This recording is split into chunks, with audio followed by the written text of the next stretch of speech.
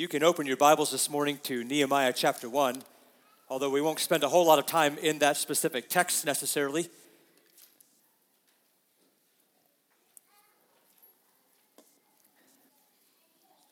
You can probably tell from my prayer time that there's been some angst in my study this week and just in my own personal life and preparing for this week.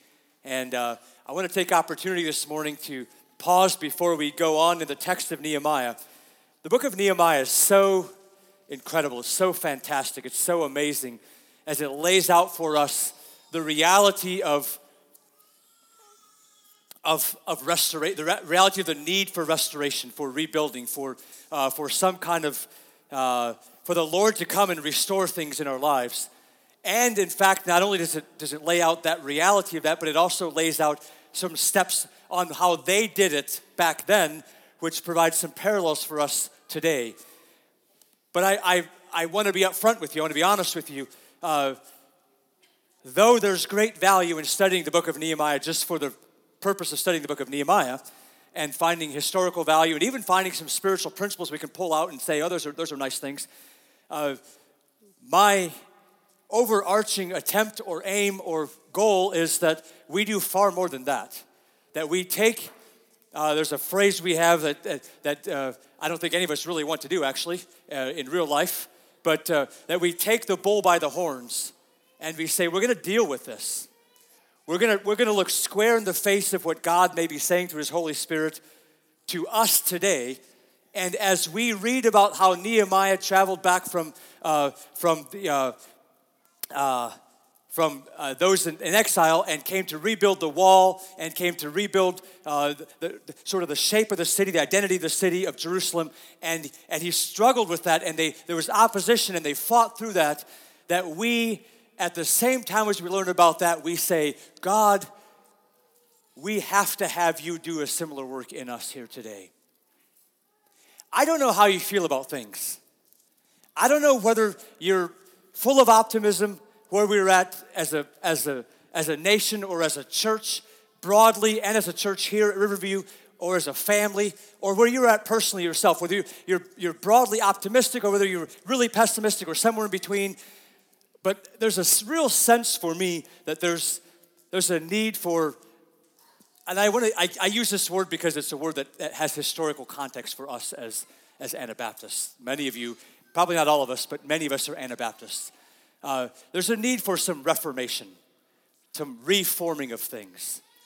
There's a need to say we have been moving along, and I don't think that any of us have any intent to walk away from the Lord or to do things, not according to His word, or to stray, or to be left in this sort of lukewarm or halfway in between position of serving God and not. None of us want to be there. None of us intend to be there. That's not our intention. That's, I would say, largely not the intention of the broader American church even. But the reality is, I think if we are willing to look around, that's where we find ourselves. This morning, my message, I gave us sort of the different levels of application. This morning, my message will be largely geared towards the church. Now, some of it, like in a general sense, the church, I'm going to say the Western church, the American church. I can't assume to speak for any other church around the world because I'm not part of it. I don't know it well enough. Sometimes we can look at that and say, oh, they're doing really well and they're making us look really bad. I would suggest to us that they have their own set of struggles they have to fight with that may not be the exact same things we have, but they're nonetheless, they're human, right? They're just like we are in some respects. So some of it will be broadly to the church. Some of it will be directly to our church here, Riverview. And I hope that's okay. I want you to understand, I think you'll know this. I want you to understand that I'm your pastor. So at some level, anything I pick on to say, we're not doing very good at this, is a reflection on me. Because I'm your leader, I'm your pastor. So if we're not doing very well in it, then I have a large responsibility in that, right? So I want you to know that up front. I consider myself part of the body here. So some of the things I will say, this is often true, by the way, but some of the things I will say are really stepping on my own toes. Now, there'll be room, and I'm assuming, and I can leave most of this up to the Holy Spirit, I think, there'll be room to apply a lot of what we're talking about to the family level if you want. You can look at your own family and say, how does this fit? Is this true in my family? Are these places where I have broken down walls? And there'll be room for you to apply it, personally speaking. I don't think it's a stretch to say a lot of these things we're gonna realize this really big problem for us in our country. Again, that's not one I'm really gonna spend a lot of time with. We ended with these words last week. I'm just going to put the verse up there. Nehemiah chapter 1, verse 3. He gets a report back from someone who came from Jerusalem. He says, how is it going with those exiles? And here's the answer. The remnant there in the province who had survived the exile is in great trouble and shame. So those are the words we really keyed in on. They're in great trouble and shame. And the reason is, or the evidence of that is, whichever way you want to look at that, they're both true. The reason is, the evidence of that is that the wall of Jerusalem is broken down and the gates are destroyed by fire. And I touched on this last week, and this week the entire message is based on this, for us to pull this into our time today and to say, where can we look at that we have broken down walls? Where can we see that we have burned up gates? And in that, it is causing us great trouble and shame. So I guess if you are here this morning and you're saying there is no trouble, there is no shame that we're facing as a church, here at Riverview or broadly in America or as a family, if you're saying there's none of that here, I guess you can get up and leave if you want, or you can check out, or you can say, well, everything he has to say doesn't really matter to me. I'm assuming that you're not in that position, because I would tend to look around and say, there are some places that really, really concern me, that we really have some trouble and shame, and it's because of broken down walls. Now, just a quick reminder, last week again, what's the purpose of a wall? We covered this. Why do we even have walls? We often like to pretend there are no walls. We like to wish there were no walls, nothing there. And we talked about the fact that walls provide restrictions, right? They provide, when you're inside the wall, you can't go out. That's good. You may not think that, but that's good. And when you're outside the wall provides protection for those inside. You can't come back inside. Both of those are true. Walls provide restrictions, walls provide protections, but I got us to the end last week where I said, I really want us to think about the fact that walls really provide identity. That's really the root issue we're struggling with. They provide identity. The problem for these Jews was they had lost their identity. Now, you might say, well, they lost their identity because they were taken and scattered across the world. I would tell you that was an effect, not a cause. See what I'm saying?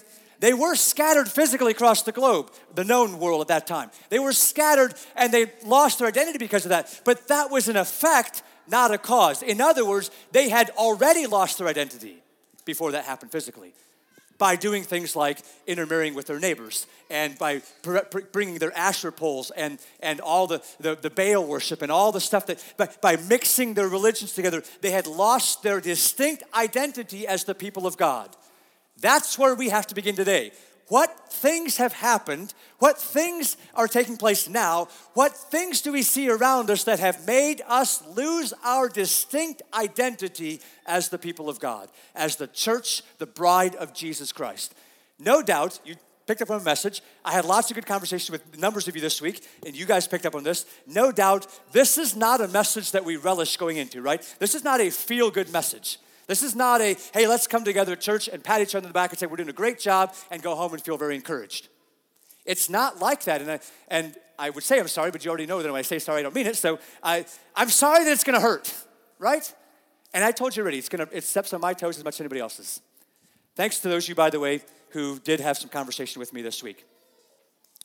Some of that stuff will find its way in this message this morning. Some of it, not necessarily, maybe you'll find touches of it, but let's jump in. Looking at what broken pieces are in our wall, we can look at things either that we are allowing in that we ought not, that's the protection piece, or things that we are doing that we should not be, that's the restriction piece, or just some more general basic identity issues. Now, it is, I was going to say virtually, but it might actually be literally impossible for me to give you a comprehensive list this morning. Just not possible. And there probably will be things that I missed that you think, oh, that's a really big one, you missed that, and that's entirely fair. I came up with what I'm trying to give a comprehensive overview of things that are going to have some specifics in them, but an overview of things that nail things. So I think this is going to have to be an ongoing discussion, by the way, as we look at things. And we'll get to some things as we go through Nehemiah that lend to that. So I'm going to be looking forward to that.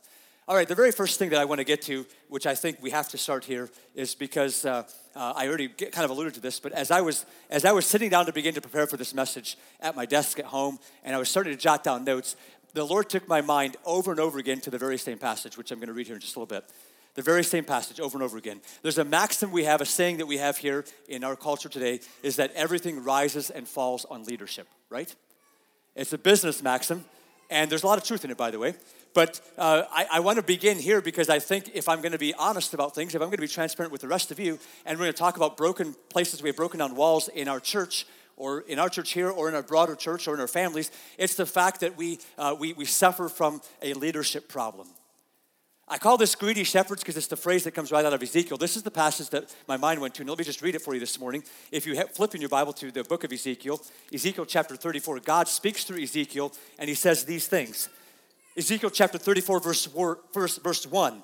The word of the Lord came to me, Son of man, prophesy against the shepherds of Israel. Prophesy and say to them, even to the shepherds, thus says the Lord God. Ah, shepherds of Israel who have been feeding yourselves. Should not shepherds feed the sheep?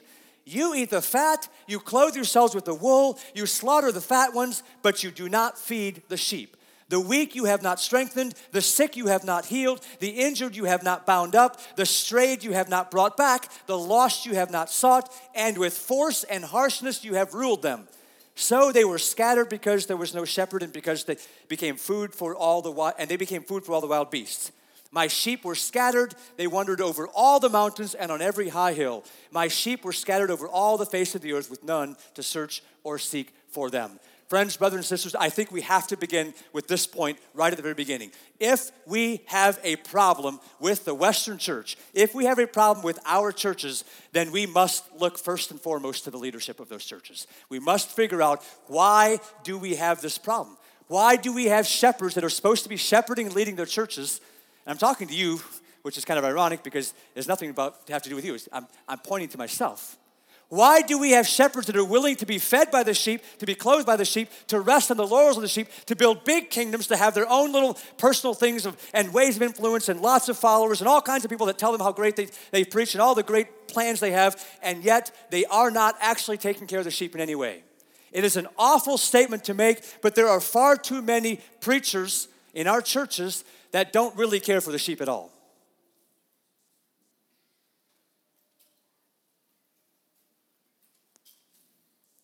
That are really interested in having strong-looking sheep to make really big folds, if I can continue using this analogy, strong-looking sheep with really big folds, but they really don't care about the weak ones. They really don't want them there. They really want to kick them aside. They really don't worry about planning for them because it takes too much time and effort, and it kind of budges into their own personal schedule things. I've said this before, and you have to know it. I'm your shepherd, and I'm not perfect. I had more reminders, and I had one really big reminder this week that I am not perfect. That my flesh still has an opportunity. Every time it wants to rise up, and the old self comes out and wants to do what it wants to do.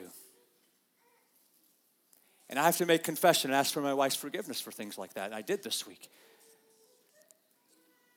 And I know I can stand here and look out, and there's people here that I haven't treated right. I don't maybe even know always about it. Or maybe you think I don't care about you, or maybe I don't. Forgive me. There's times when I get selfish and I want to have my time and do what I want to do.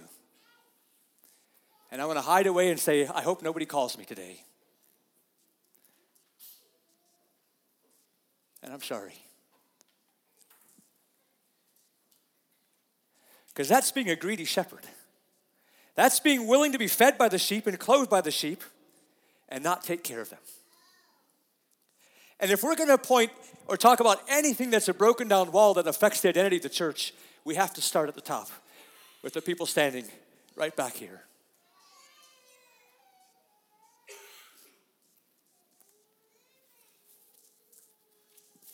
I don't take opportunity enough to let you guys, my church people, know that I love you.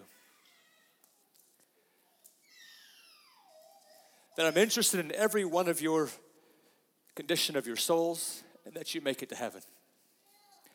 More than anything else, I lose sight of that because I live life just like you guys, and I know you guys are, I'm in probably the friendliest audience I can be in.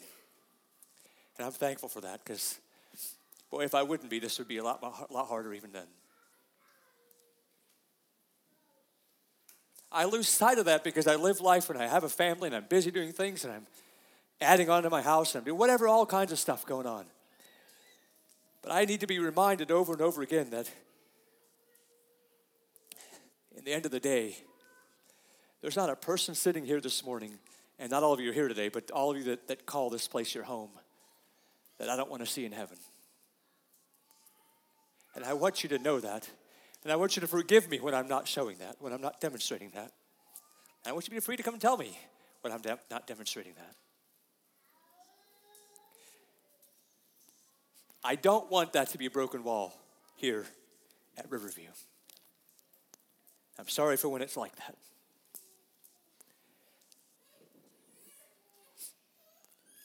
Greedy shepherds are a big problem. We're going to see they lead to some other things, I think, that are why we have other holes and other walls. In our walls, I mean. Let's keep moving. I think a second big area that we have broken down walls in our churches are what I call biblical illiteracy. And it's maybe not the best choice of words, because it's not that we don't have access to the Word. And it's not even that we don't even read the Word. We read the Word, I think some. Probably not near as much as we ought to. But it's a fundamental not understanding of what the Word of God says. Oh, we know snippets of it. We know verses, and by the way, I can trace this back to greedy shepherds because I can talk about preachers who only preach about the same things all the time, or they have their things they like to talk about, or they have their specific little section that the whole thing is about that, and we don't take the whole Word of God together. But there's a lack of understanding from behind the pew, but also in the pews about what the Bible really teaches, and it opens us up to all kinds of false teaching. It's why we see things all over the board. We people all over the map on terms of what they believe. And they claim to be, and they all say, hey, I'm a Christian. I believe in Jesus. I don't know what, and I want to be careful because there's a big part of this. You could look at this and say, well, Merlin, you're just looking at it from your perspective. You're just biased, and so you think you have the answer, and everybody else is wrong. And I'm sure there's part of that's true, right? I believe what I believe because that's what I've learned from in the Word. But I would still say, I can safely say there's people all over the place that claim to be Christians that have an alarming lack of knowledge of what the Bible actually teaches. Again, this can go back to greedy shepherds, to bad leaders, because it's an alarming amount of times that I listen to other people's sermons and there is very little scripture in them. How can the church people know the Bible if their preacher for sure won't even tell them what it says? But it's not just the problem up here. I hope you understand that. Because every one of you have a lot more hours of the week spent somewhere else that are not right here. So even if I don't have you open the Bible and read this, you have plenty of opportunity. And I find many times that not to be the case.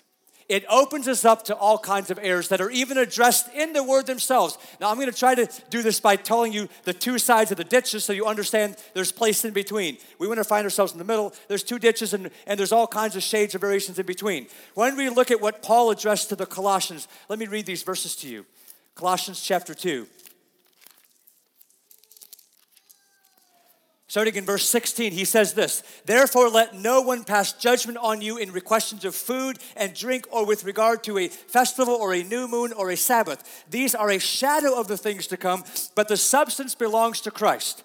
Let no one disqualify you, insisting on asceticism and worship of angels, going on in detail about visions, puffed up without reason by his sensuous mind, and not holding fast to the head, from whom the whole body, nourished and knit together through its joints and ligaments, grows with a growth that is from God. Excuse me, I need to blow my nose here.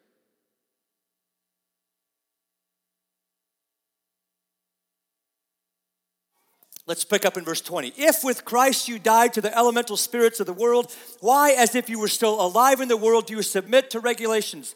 Do not handle, do not taste, do not touch, referring to things that all perish as they are used, according to human precepts and teachings.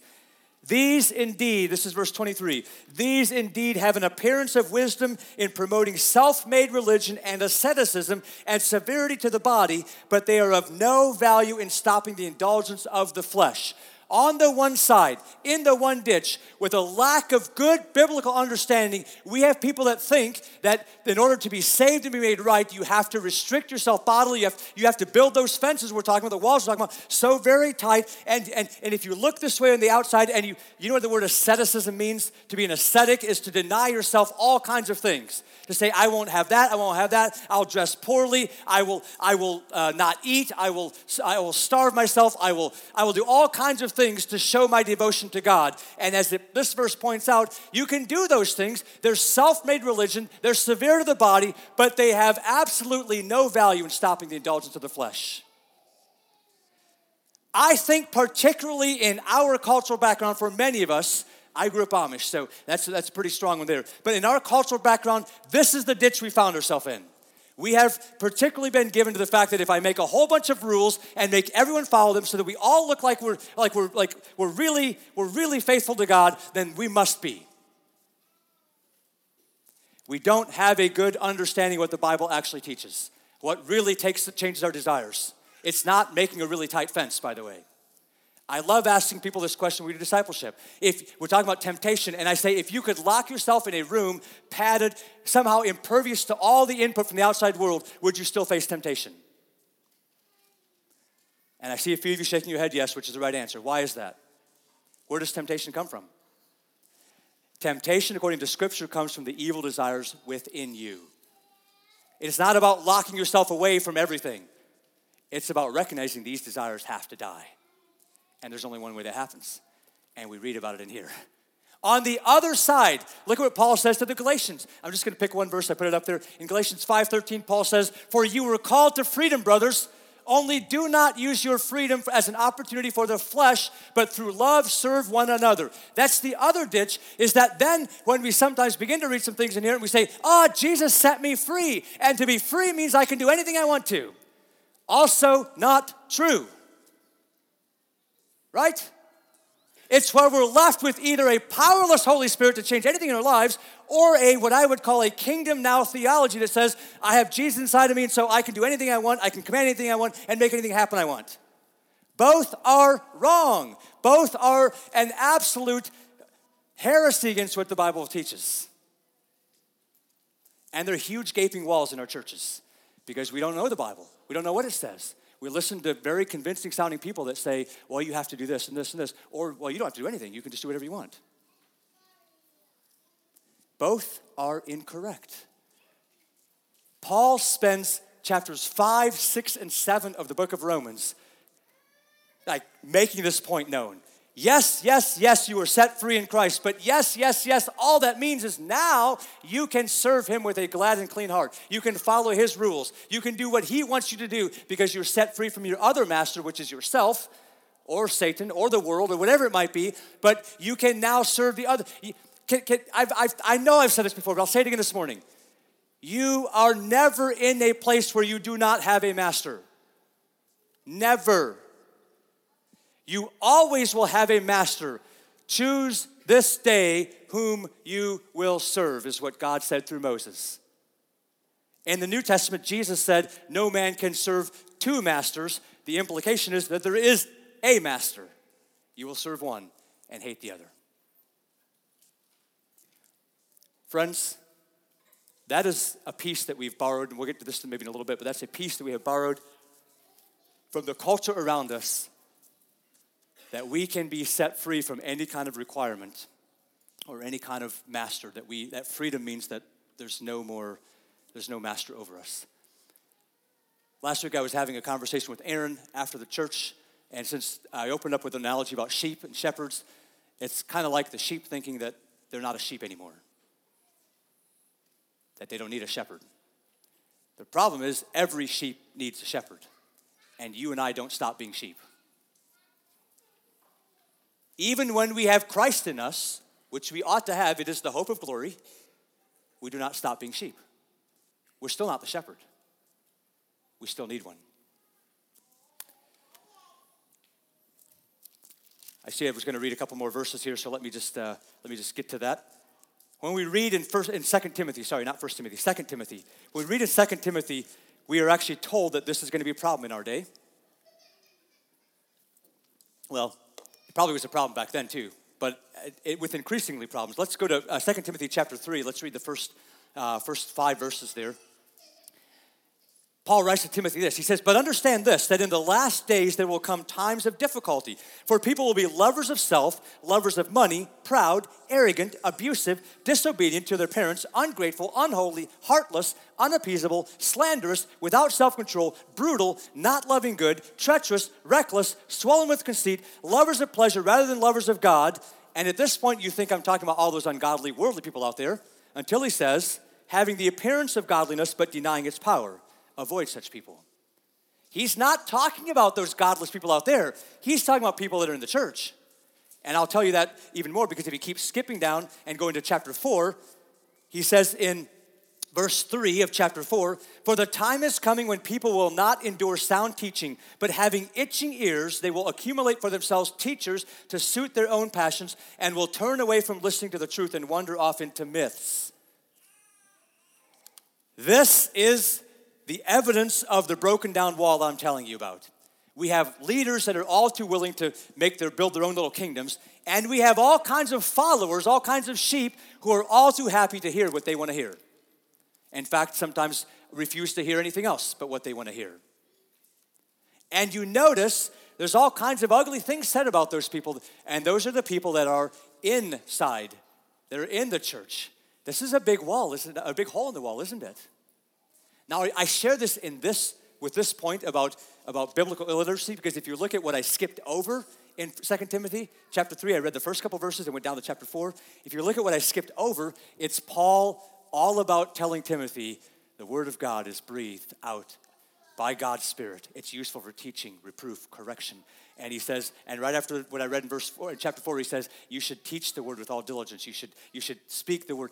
He recognizes that the reason that these things are true, the reason you have a list of ugly things like people will be lovers of self and lovers of money and proud and arrogant, abusive, disobedient, all kinds of stuff, is because they don't know and understand what God's word says. Among which would be just the simple list that says that very same sounding list and saying, don't you know that none of those will be in the kingdom of God or will be in heaven? So if you want to be in heaven, those cannot ever find evidence in your life. Those can't be part of your life. Now, if you want to be that way now, I suppose you can. That's your choice. But with an understanding of Scripture, you recognize that you don't have to be that way. By the way, I love the question Paul asked. This is going back to Romans chapter 6, I think, somewhere in there. He says, when he's talking about being a slave, listen carefully. He says, you used to be a mass slave to the sin, but now you can be a slave to righteousness. And he says, in fact, this is something that we're often not even that bold to admit to people. If you want to be a slave to sin, that's fine. Then you're free in regards to righteousness. You can do what you want. Now, we don't usually say that, right? Because we usually like, no, you can't. Like, he says, you can do what you want in regard to righteousness if you're a slave to sin. But then he asks this question, but what kind of fruit were you getting at that time? What was your life like when you lived as a slave to sin? Did you enjoy it? Was there lots of peace and harmony? Was there lots of patience and kindness and good, the fruits of the Spirit? Did you have any of that in your life? Did you? Now, I haven't given you a lot of chance for interaction. You're all just kind of staring and looking at me, but did you? When you were living a life enslaved to sin, what were the fruits of that life? Was it an enjoyable life? Now you're saying, I'm not going to answer that because I did kind of enjoy it, right? I kind of liked it. But did you really? If you did, then why aren't you still doing it? Right? Why are you sitting here then? Well, maybe that's a whole different question, right? Maybe I opened a whole other can of wax, ball of wax. What's that phrase? Anyway, I did something. Why are you sitting here? Why are you serving Jesus now? What were the results of your life back then? Did you like that? I didn't. I faced I had incredible amounts of insecurity in my life. Incredible amounts of insecurity. You may not believe that. I did. I was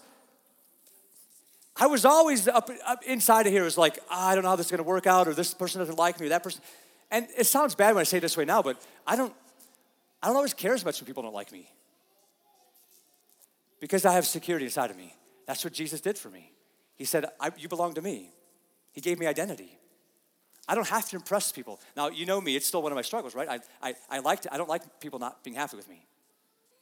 But if you would know me back then to now, it's changed. I would, anyway, it's okay if I don't always impress you. When I begin to think about it, I realize I don't have to. I have to be faithful to God. Anyway, you didn't want to answer the question, but I hope you're thinking it through. Did you enjoy the fruit of the life you were living? Well, let's keep going because we're going to be way past time here today. This brings us to a whole big discussion. This is a huge one. Because of greedy shepherds, because of biblical illiteracy, I think probably the largest section of wall, if you're going to put it down this way, the largest section of wall that is broken down, perhaps even missing in some places, in our church is that we have worldly Christians. We have Christians that look and act and think and behave and have attitudes and speak and do just like the world does. I don't know about you, and I'm about to help you understand this a little bit, but according to what I read in Scripture, that's not how it should be. That's not how it should be. There should be a distinction between the world and the church. In fact, I could have sat up here all morning long, and just read verses about this point. I mean, I had to pick and choose and throw these out, and I'll stay with this one. But I wanted to give us an idea of A, what does the Bible have to say about the distinction between us and the world, and B, how should we interact with the world? What's our role that we're playing then with how God sees us in the world? So let's begin. You have them in your hand out there, so you're going to know where I'm going to head. But let's begin in 1 John. 1 John chapter 2, verse 15. Do not love the world or the things in the world. If anyone loves the world, the love of the Father is not in him. So we kind of begin right off the bat, right? Like, what does God think about Christians and the world? What does he want us to think about that? Do not love the world or the things of the world. Now, by the way, if you're struggling with this, what the world is something that's ungodly, that's against God, that's not aiming to follow God at all, that has no interest in doing what God wants. Doesn't care, doesn't yield, doesn't submit, doesn't have anything to do with God. That's the world. Do not love the world or the things in the world. If anyone loves the world, the love of the Father is not in him. For all that is in the world, the desires of the flesh, the desires of the eyes, and the pride of life is not from the Father, but is from the world. And the world is passing away along with its desires, but whoever does the will of God abides forever. James tells us this way. He says, you adulterous people. Interesting phraseology, right? Because it means to be committed to one thing or say you're committed, but then be unfaithful. You adulterous people, do you not know that friendship with the world is enmity with God? He goes on to say, if anyone would want to be a friend of the world, he makes himself an enemy of God. We're getting a pretty clear idea, right? What God thinks about this? Don't love the world. You're an adulterous person if your friendship with the world, if you're trying to be friends with the world and also trying to be friends with God. In fact, he says it's not possible. You make yourself an enemy of God. Let's keep going. In Matthew 5:14 on the Sermon on the Mount, Jesus says this. He says, you are the light of the world. A city set on a hill cannot be hidden. Now, you notice there's a subtle shift here now. It's no longer just about how God thinks about the distinction between the two, but what kind of role we should play. You are the light of the world. A city set on a hill cannot be hidden. Now, just humor me for a little bit, okay? Put your thinking caps on. Don't be afraid to apply a little bit of mental energy here. Let's think of some things that's necessarily implied by Jesus saying, you're the light of the world. A city on a hill cannot be hidden. So if I were to ask, for example, when is light most evident? What's that? When there's darkness, right? So immediately we understand there's some kind of implication about light and darkness, right? That like there's a difference. So if we're supposed to be the light of the world, what does that mean? What does that infer? What does that imply? I should say imply, you should infer. What does that mean? It means the Christian is to be light and the world is darkness, right? Do you follow that? If the rest of the world is, or if the Christian is just like the rest of the world, how will you see light? If the light is darkness, these are Jesus' own words, my paraphrase, but if the light is darkness, then how can it be distinguished from the darkness? Do you see what I'm driving at? When Jesus makes this statement, he makes it clear that there is a distinction. There's a difference in identity between the believer and the world. And in fact, the believer is to be a light to the dark world. Now, again, I hope you're already doing this, but take a look at your own personal life, take a look at your family, take a look at Riverview, take a look at the broader church, and see, is this in any way, shape, or form true? Is there a distinction? Is there something about me that allows me to be light in darkness? Or is there no difference? I'm going to get to a few specifics in a bit, but let me read a couple more verses. In the book of Philippians, when Paul writes to the Philippians, I'm going to read this for you because I'm going to read more than I have up on the screen. He writes this in chapter 2 of Philippians, starting in verse 14. Do all things without grumbling or disputing.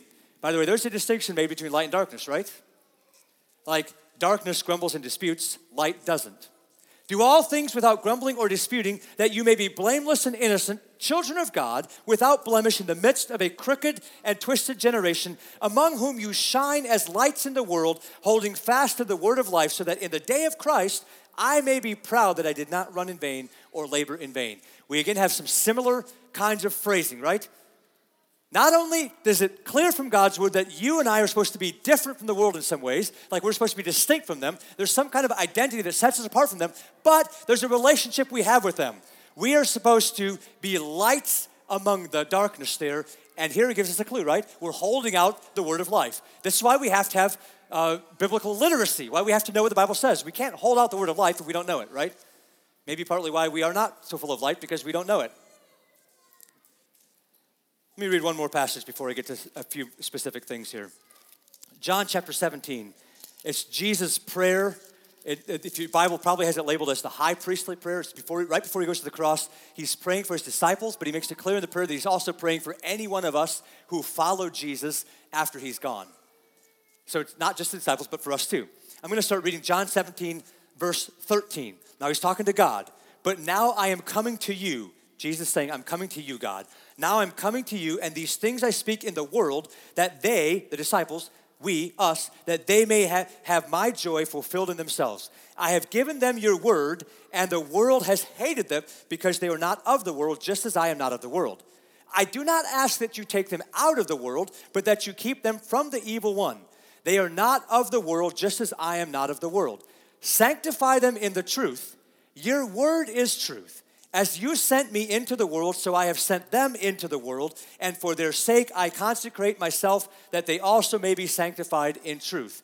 Now there's a lot of things there. There's a lot of things we could pick out. But I wanted to go to this passage. This is probably the second passage that I thought of. The first one was Ezekiel. When I started studying, that was the first passage I thought of this week. The second was probably this passage right here. Because it paints for me a picture of the sheep pen. The walls that are there and the gates that are there. Remember, we're talking about Jerusalem here in Nehemiah, or a sheep pen. They may only have one gate, but there's this idea that there's a wall and there are gates. What's the purpose of a gate? We didn't really talk about that very much last week, but what's the purpose of a gate? You can answer that since you're here listening, hopefully. What's the purpose of a gate? To go in and out, exactly, right? So it would be wrong of us to say, well, if I want to be faithful to God, I'm going to make a wall around myself, and I think I said this last week, I'm going to make a wall around myself and just stay right where I'm at and protect myself from everything, restrict myself from everything, and have identity that I'm supposed to have, and we're good to go. But that's not the picture we see, is it? In fact, in Jesus' words right here, that's not the picture we see. He says, I'm not asking that you take them out of the world. That would be making a gate, or making a wall and saying we're totally separated. I'm not asking that you take them out of the world, but I'm sending them into the world just like you sent me into the world. That to me speaks of gates. That to me speaks of the identity we have, but the travel we have out from where we're at, back and forth with the world around us. Again, you cannot really be an effective light for the world or hold out the word of life to them when you are sequestered away and not even evident, or not even visible, or not even like, and this is a tough one for me. I'm going to be very honest. This is a tough one for me to figure out as a parent. Because I'm assuming you know this, like I want to do everything I can to keep my kids in the biggest bubble ever and not let them out, ever. But I know that doesn't really work, right? It's not really not how it works. So I got to figure out how to build walls and have gates that are not burned, that I can do what I should be doing. And I definitely don't think that we have that figured out. And I think it's hard when, as a church, we may not have it figured out well to do it as a family. And it works kind of both ways, right? Like if you don't have, they work both ways. Clearly, I said this before, you can't pretend to have a godly church when you don't have godly families that make up that church. So at this particular point, especially that I'm making, I felt it was necessary. This is a really broad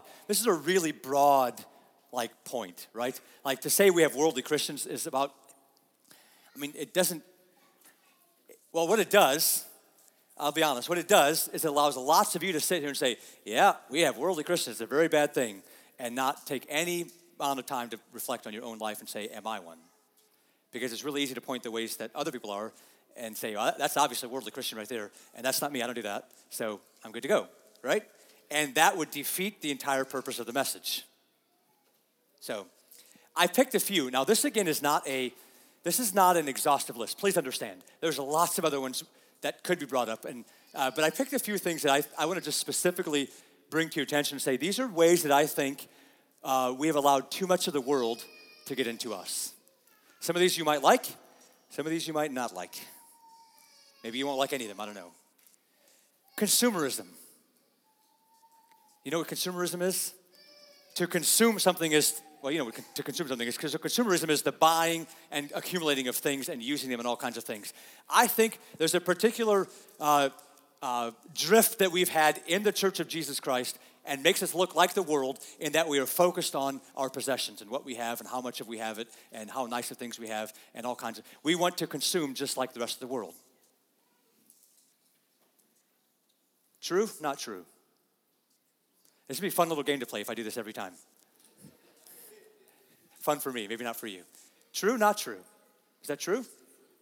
I think we look a lot more like America and the American dream than we look like the Church of Jesus Christ in this regard.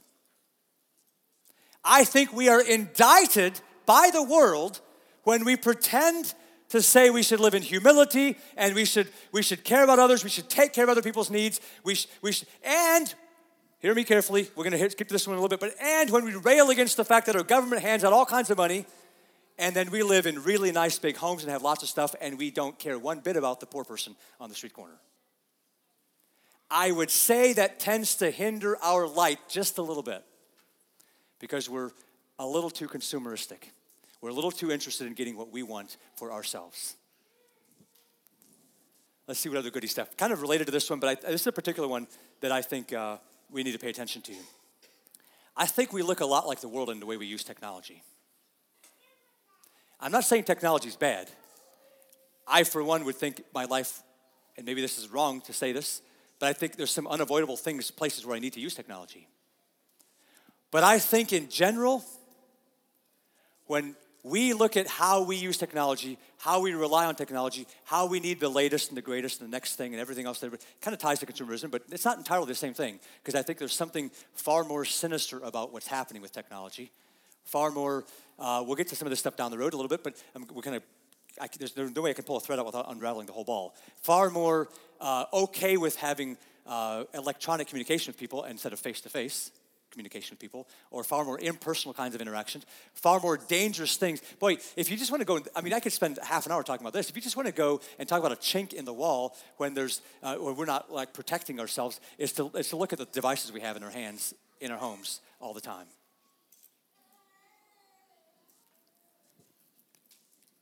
Now I could say, and it's true, I could say, is it really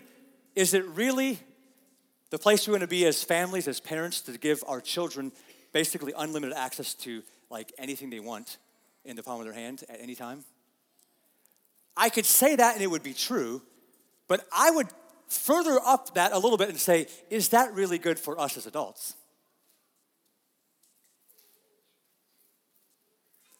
I think as you unveil this one, there's a whole lot of things that are broken out of our walls in what we do with technology.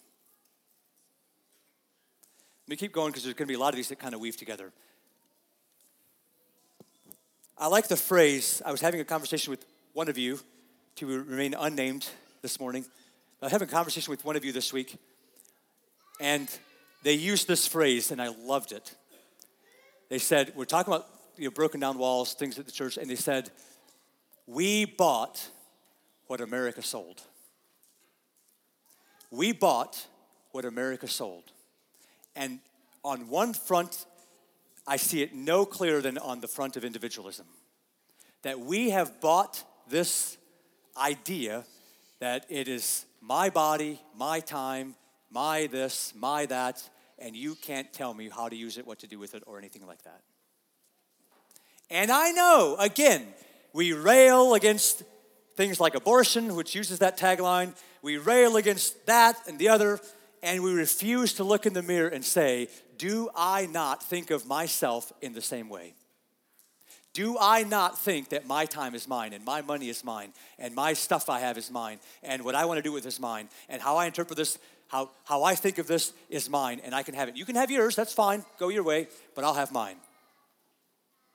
And we have allowed ourselves to be okay with that, which is what allows us to be completely scattered and impersonal. Again, you see these things all kind of weaving together. These are what I would call the broken down wall of worldly Christians that look just like the rest of the world, that say, you can't tell me what to do. It's my right, it's my whatever. You can't tell me what to do. And I tell you, those words should not ever come out of a believer's mouth, nor should they think it. That's a strong statement. Perhaps you disagree with me. I would counsel us to have a good understanding of the Word of God. We're going to get to a few things yet today. A good understanding of the Word of God to see whether this be true or not. Ooh. Why did I put this one up there? I think in many ways we have become far too political as a church. We've become far too invested in the political process. Now this is, I look at a lot of these, I was going to make this at the end maybe, but I look at a lot of these and I see them as gates. Because there's a lot of these that we have to have some, like there's in and out, right? Like we have to buy things, right? We have to live. We use technology. We have to have, we are individuals. We do have our own choices, right? Politics is one of those. Give to Caesar what is Caesar's. I think it's okay for us to engage in the process of voting and doing our civic duty. That's where I'm at personally. What I'm not okay with is what I sense is happening as a shift in the church to say that we will fight. Again, I had a friend, not from the church here, but I have a friend that I was having a conversation with, and he used this word. We will fight for conservatism a lot harder than we sometimes will fight for Christianity.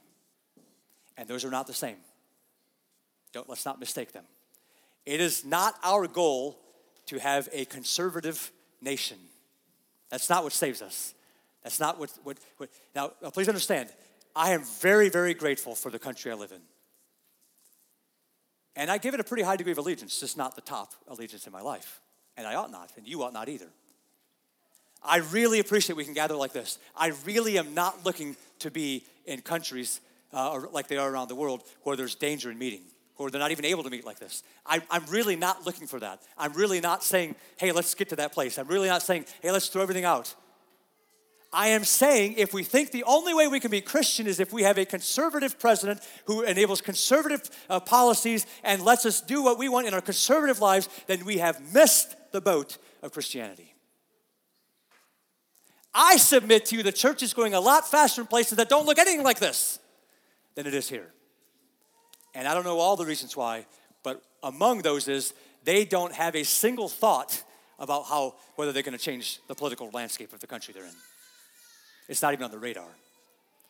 We have given far too much of our energy and time to trying to make the right political stuff happen. And I think it's time we say this is a wall that's broken down and has got to be rebuilt. We live with what we call a dual kingdom theology, and I think we've kind of allowed those things to be merged together a bit. And this is tough. Maybe lots of you have questions. What does this look like? What am I doing this? Is this right? I don't know if I know all the answers. I don't know all the answers. Oh, man, then I did another one. Man, this just gets worse. Though we are firmly against that, I bet every single one of us here today is firmly against the word I just put up here.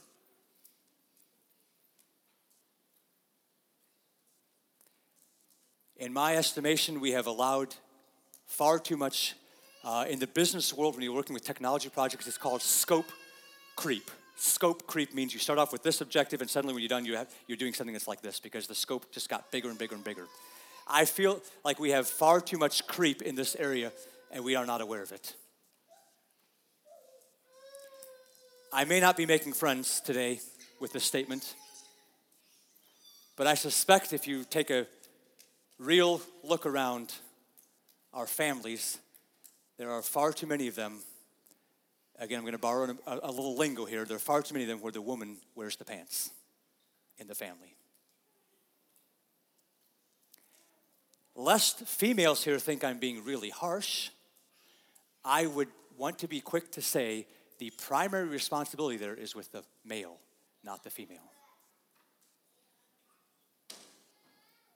The primary responsibility for this is with the male, not the female.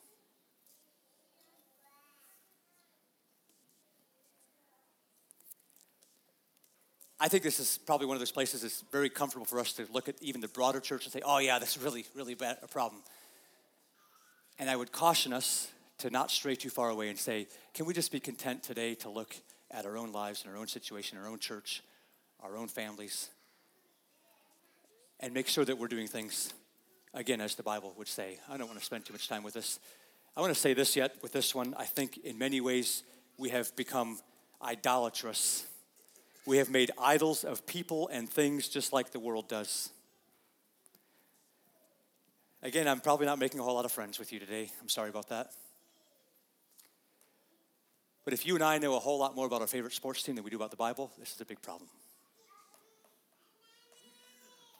If you and I know more about what the actors in Hollywood and actors in Hollywood have to say about a situation than what God has to say about it, this is a really big problem. If we can tell you more about what's in the latest movies than what the Bible says, or what happened in church last week, or what the latest sermon you heard that was really good, there are still a few out there available. This is a really big problem. When we lift up and elevate people's opinions, and I could maybe even include other people in religion, other preachers, if we lift up their opinions above what the Word of God says, we have a really big problem. That's called idolatry. It's the chief, foremost thing that God warns us against. Love the Lord your God with all your heart, soul, and mind and strength. Thou shalt have no other gods before me. And I'm afraid that when we look at the church, we have hugely lost our identity because we have the same heroes, we have the same people we're following on Instagram, we have the same stories we know all about, we have the same sports teams we're all interested in, we have the same passions of the world, we have the same things we make time for in our lives as the whole rest of the world.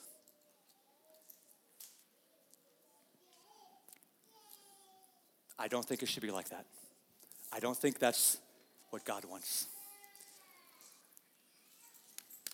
I want to focus in on one key thing that comes kind of out of worldly Christians, out of a lot of things we talked about, but I think it's a really important point to make.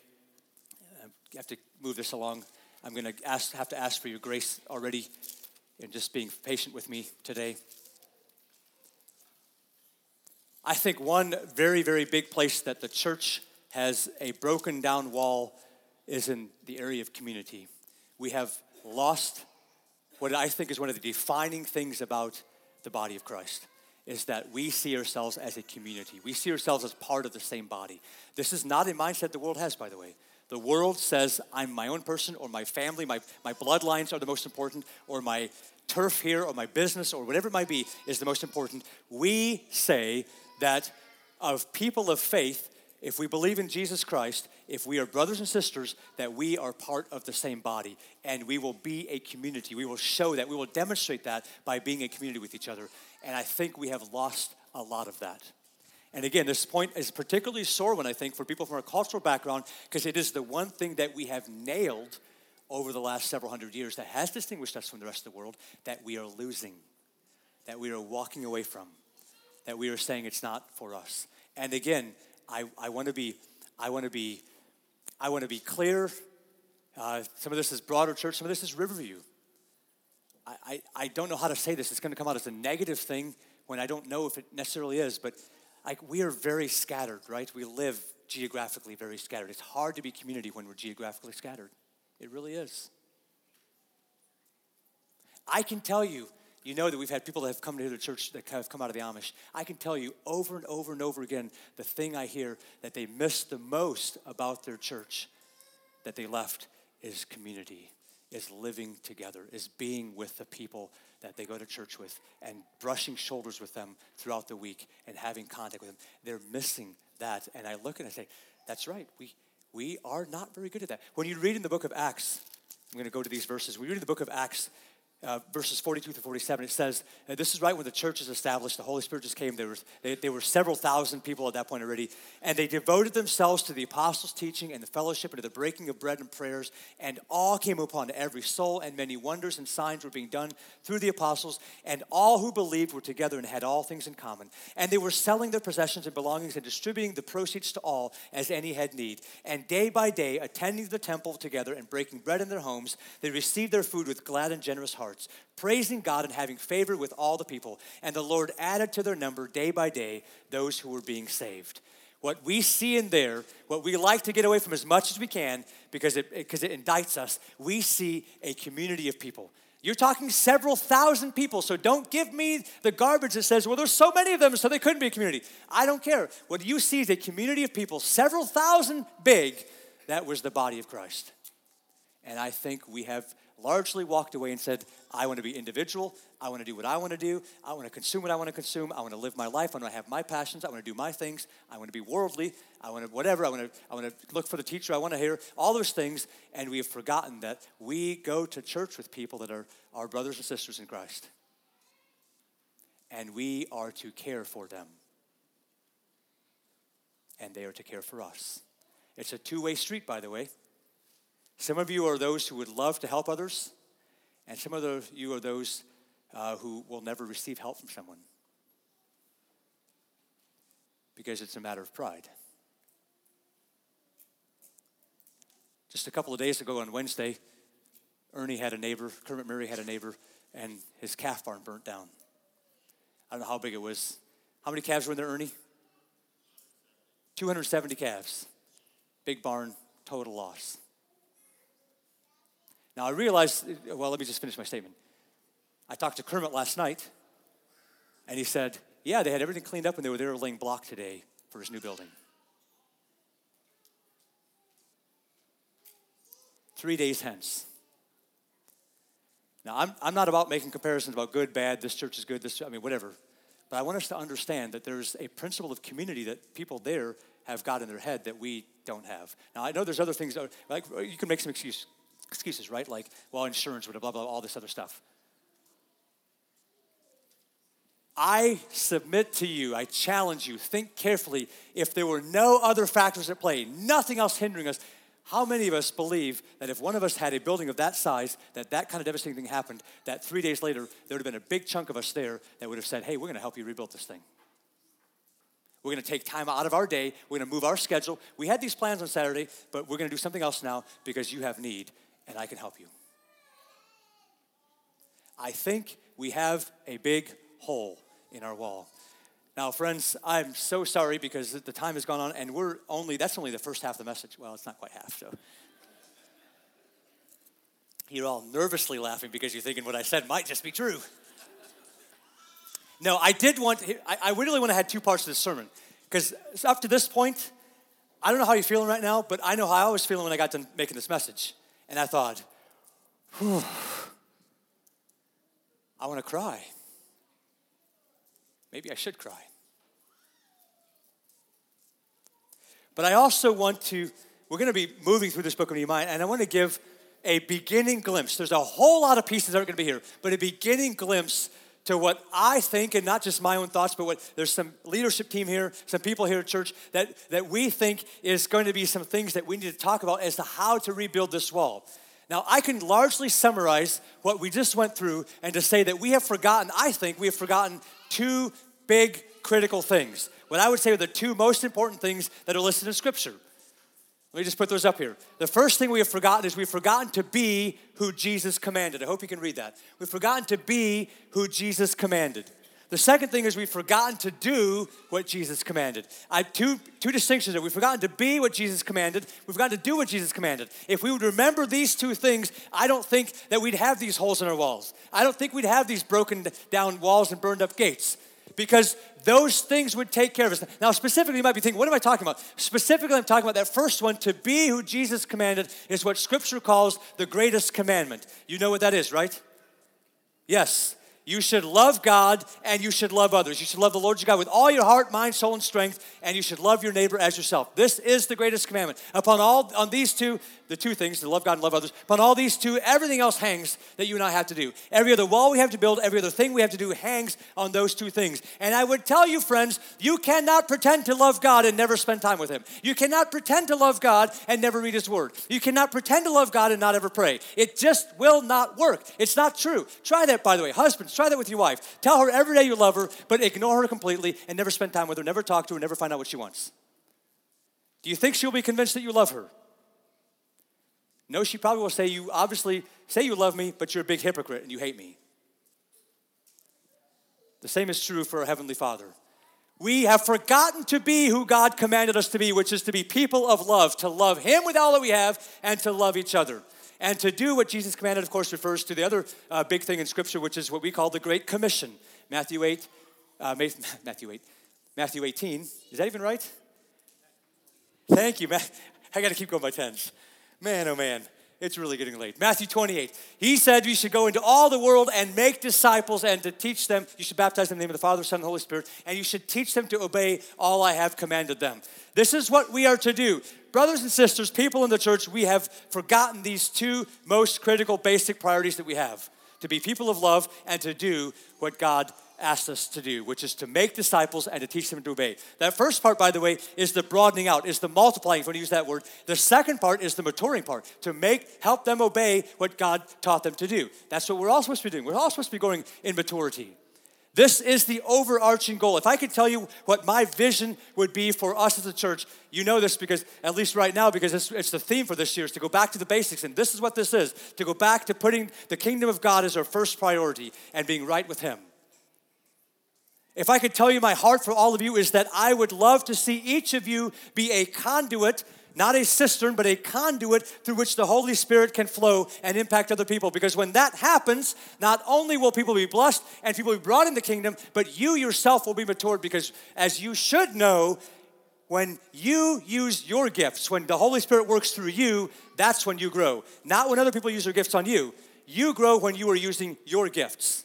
That's how it works. You will mature as the Holy Spirit works through you. That's my vision, my desire for you. How do we get there? I don't have all the answers. Obviously, but we'd already be there, right? But I think there's a couple of key components. I want to go back to this verse in Acts chapter 2 that I've jumped over. Acts chapter 2, verse 46 is a verse that has been taking on a new importance to me over the last couple of years. Actually, I read this probably when we went through the book of Acts, which is several years ago by now. And it's been growing and growing and growing in my head. But there's something in here that I'm like, there's a key in here. It says that day by day, this is what the early church did, day by day, attending the temple together and breaking bread in their homes, they received their food with glad and generous hearts, and they had favor with God and with man, and God added to their number every day. We're not getting the last part, right? We're not getting God adding to our number day by day, so we're missing some other parts. I submit to you. That's what this whole message is about. I think we see a bit of a key in the fact that as you read about several thousand people, and day by day, they were attending the temple together. That's a central place, right? They were going to the temple together, but look what else they were doing. They were breaking bread in their homes. Unless they had some people with really big mansions, I don't think that was the entire church that was gathering in their home to break bread. Do you think it was? You see, we have largely opted to take, again, one of two options. We have either said, hey, let's have church like we think church should be, let's have a building, let's make everybody come there, and they come to church, and they have worship service, they have all kinds of good stuff happening, I hope, happening there, and we have church going on, and then we've had the other side, we've had these people that we see sometimes as kind of rebels, kind of free-thinking spirits, or they're kind of weird, they don't always, I don't know, they just don't like to submit to people, so they do a thing called house church, right? They go somewhere and they meet us with just in their house, and we all kind of think, maybe not all of us think that, because some of you here have been part of house churches, so probably you don't think that, but, let's be honest, some of the rest of us sometimes, we've allowed it to be pushed that way. We've said it's an either or. We've said you either go to church like normal, or you are this, person over here that has a house church, where you get together in a home and do stuff together as a small group. And I'm telling you, in this verse, I see that it's not an either or, is it? It's an and.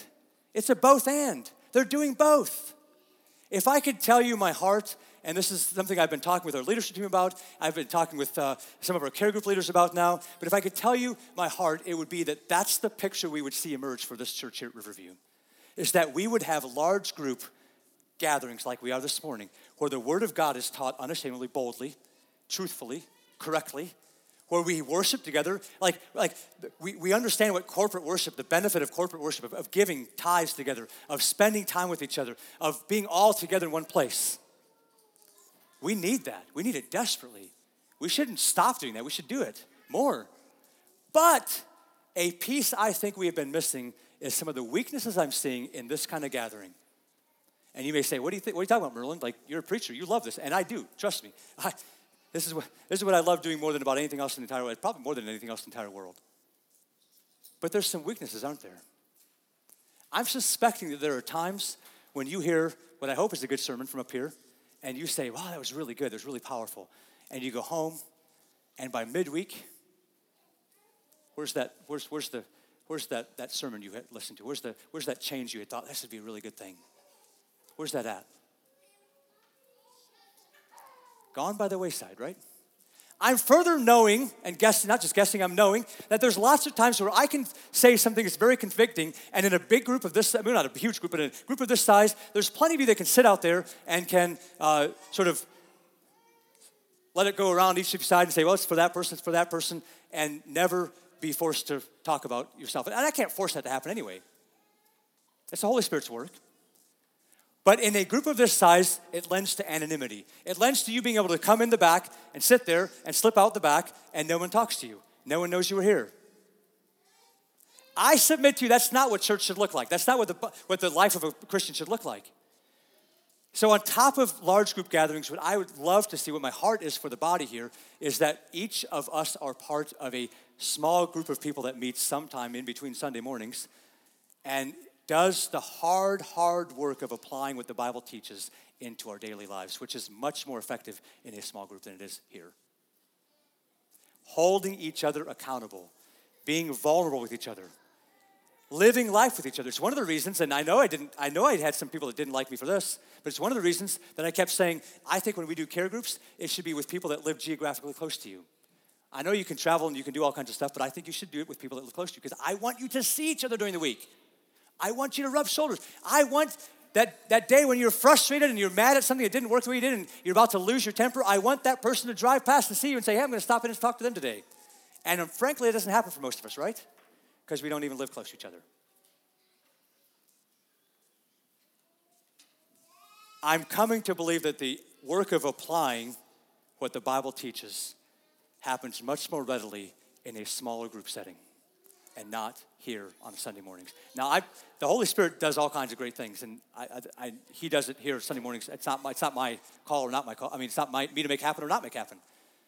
But I've seen in my own life, I've seen in the life of people who've talked to, we've been doing care groups now for about a year, that there's some things that happen at that level. There's a lot more people that are using their gifts, by the way, on that level than they are here on Sunday morning. Anyway, I've gone way past time. I don't want to belabor that point. I do think it's one of the ways that we are, if we're going to rebuild these walls, fill in those holes I talked about this morning, restore those gates, I think it's going to require a willingness to walk in vulnerability, in honesty with each other, a lot closer with each other, in a lot more community with each other than what we're doing right now. Otherwise, I'm just up here railing about the stuff that isn't good in the church and nothing's going to change. I'll be railing about it next year too, and the year after that. and the year after that. Pray with me if you would. Father, thank you so much for your heart, your word. There's just a giant possibility, God, that there's something that came out of my mouth that wasn't exactly right, or maybe was misunderstood, or maybe didn't come out exactly like I wanted it to. And I take responsibility for that, Father, and I ask you to correct it or to strike it from our record or whatever, our minds or whatever it may be. But those things that were from you, Father, I pray that you would press them in and hold them. I pray that you'd keep us in a place where we are continually talking and thinking about this and willing to wrestle with it and not take the easy way out and say it's for someone else. And I'm so grateful for your grace in our lives, because it's that which enables us to actually let you, the light of the world, Jesus, shine upon us. And then when that happens, we can then become lights that shine. And we want that to be true. There's so much more that's there, Father. And so we want to allow your word to continue speaking to us, allow your Holy Spirit to continue moving us. And we're so grateful and thankful in Jesus' name. Amen. Why don't you stand this morning? Again,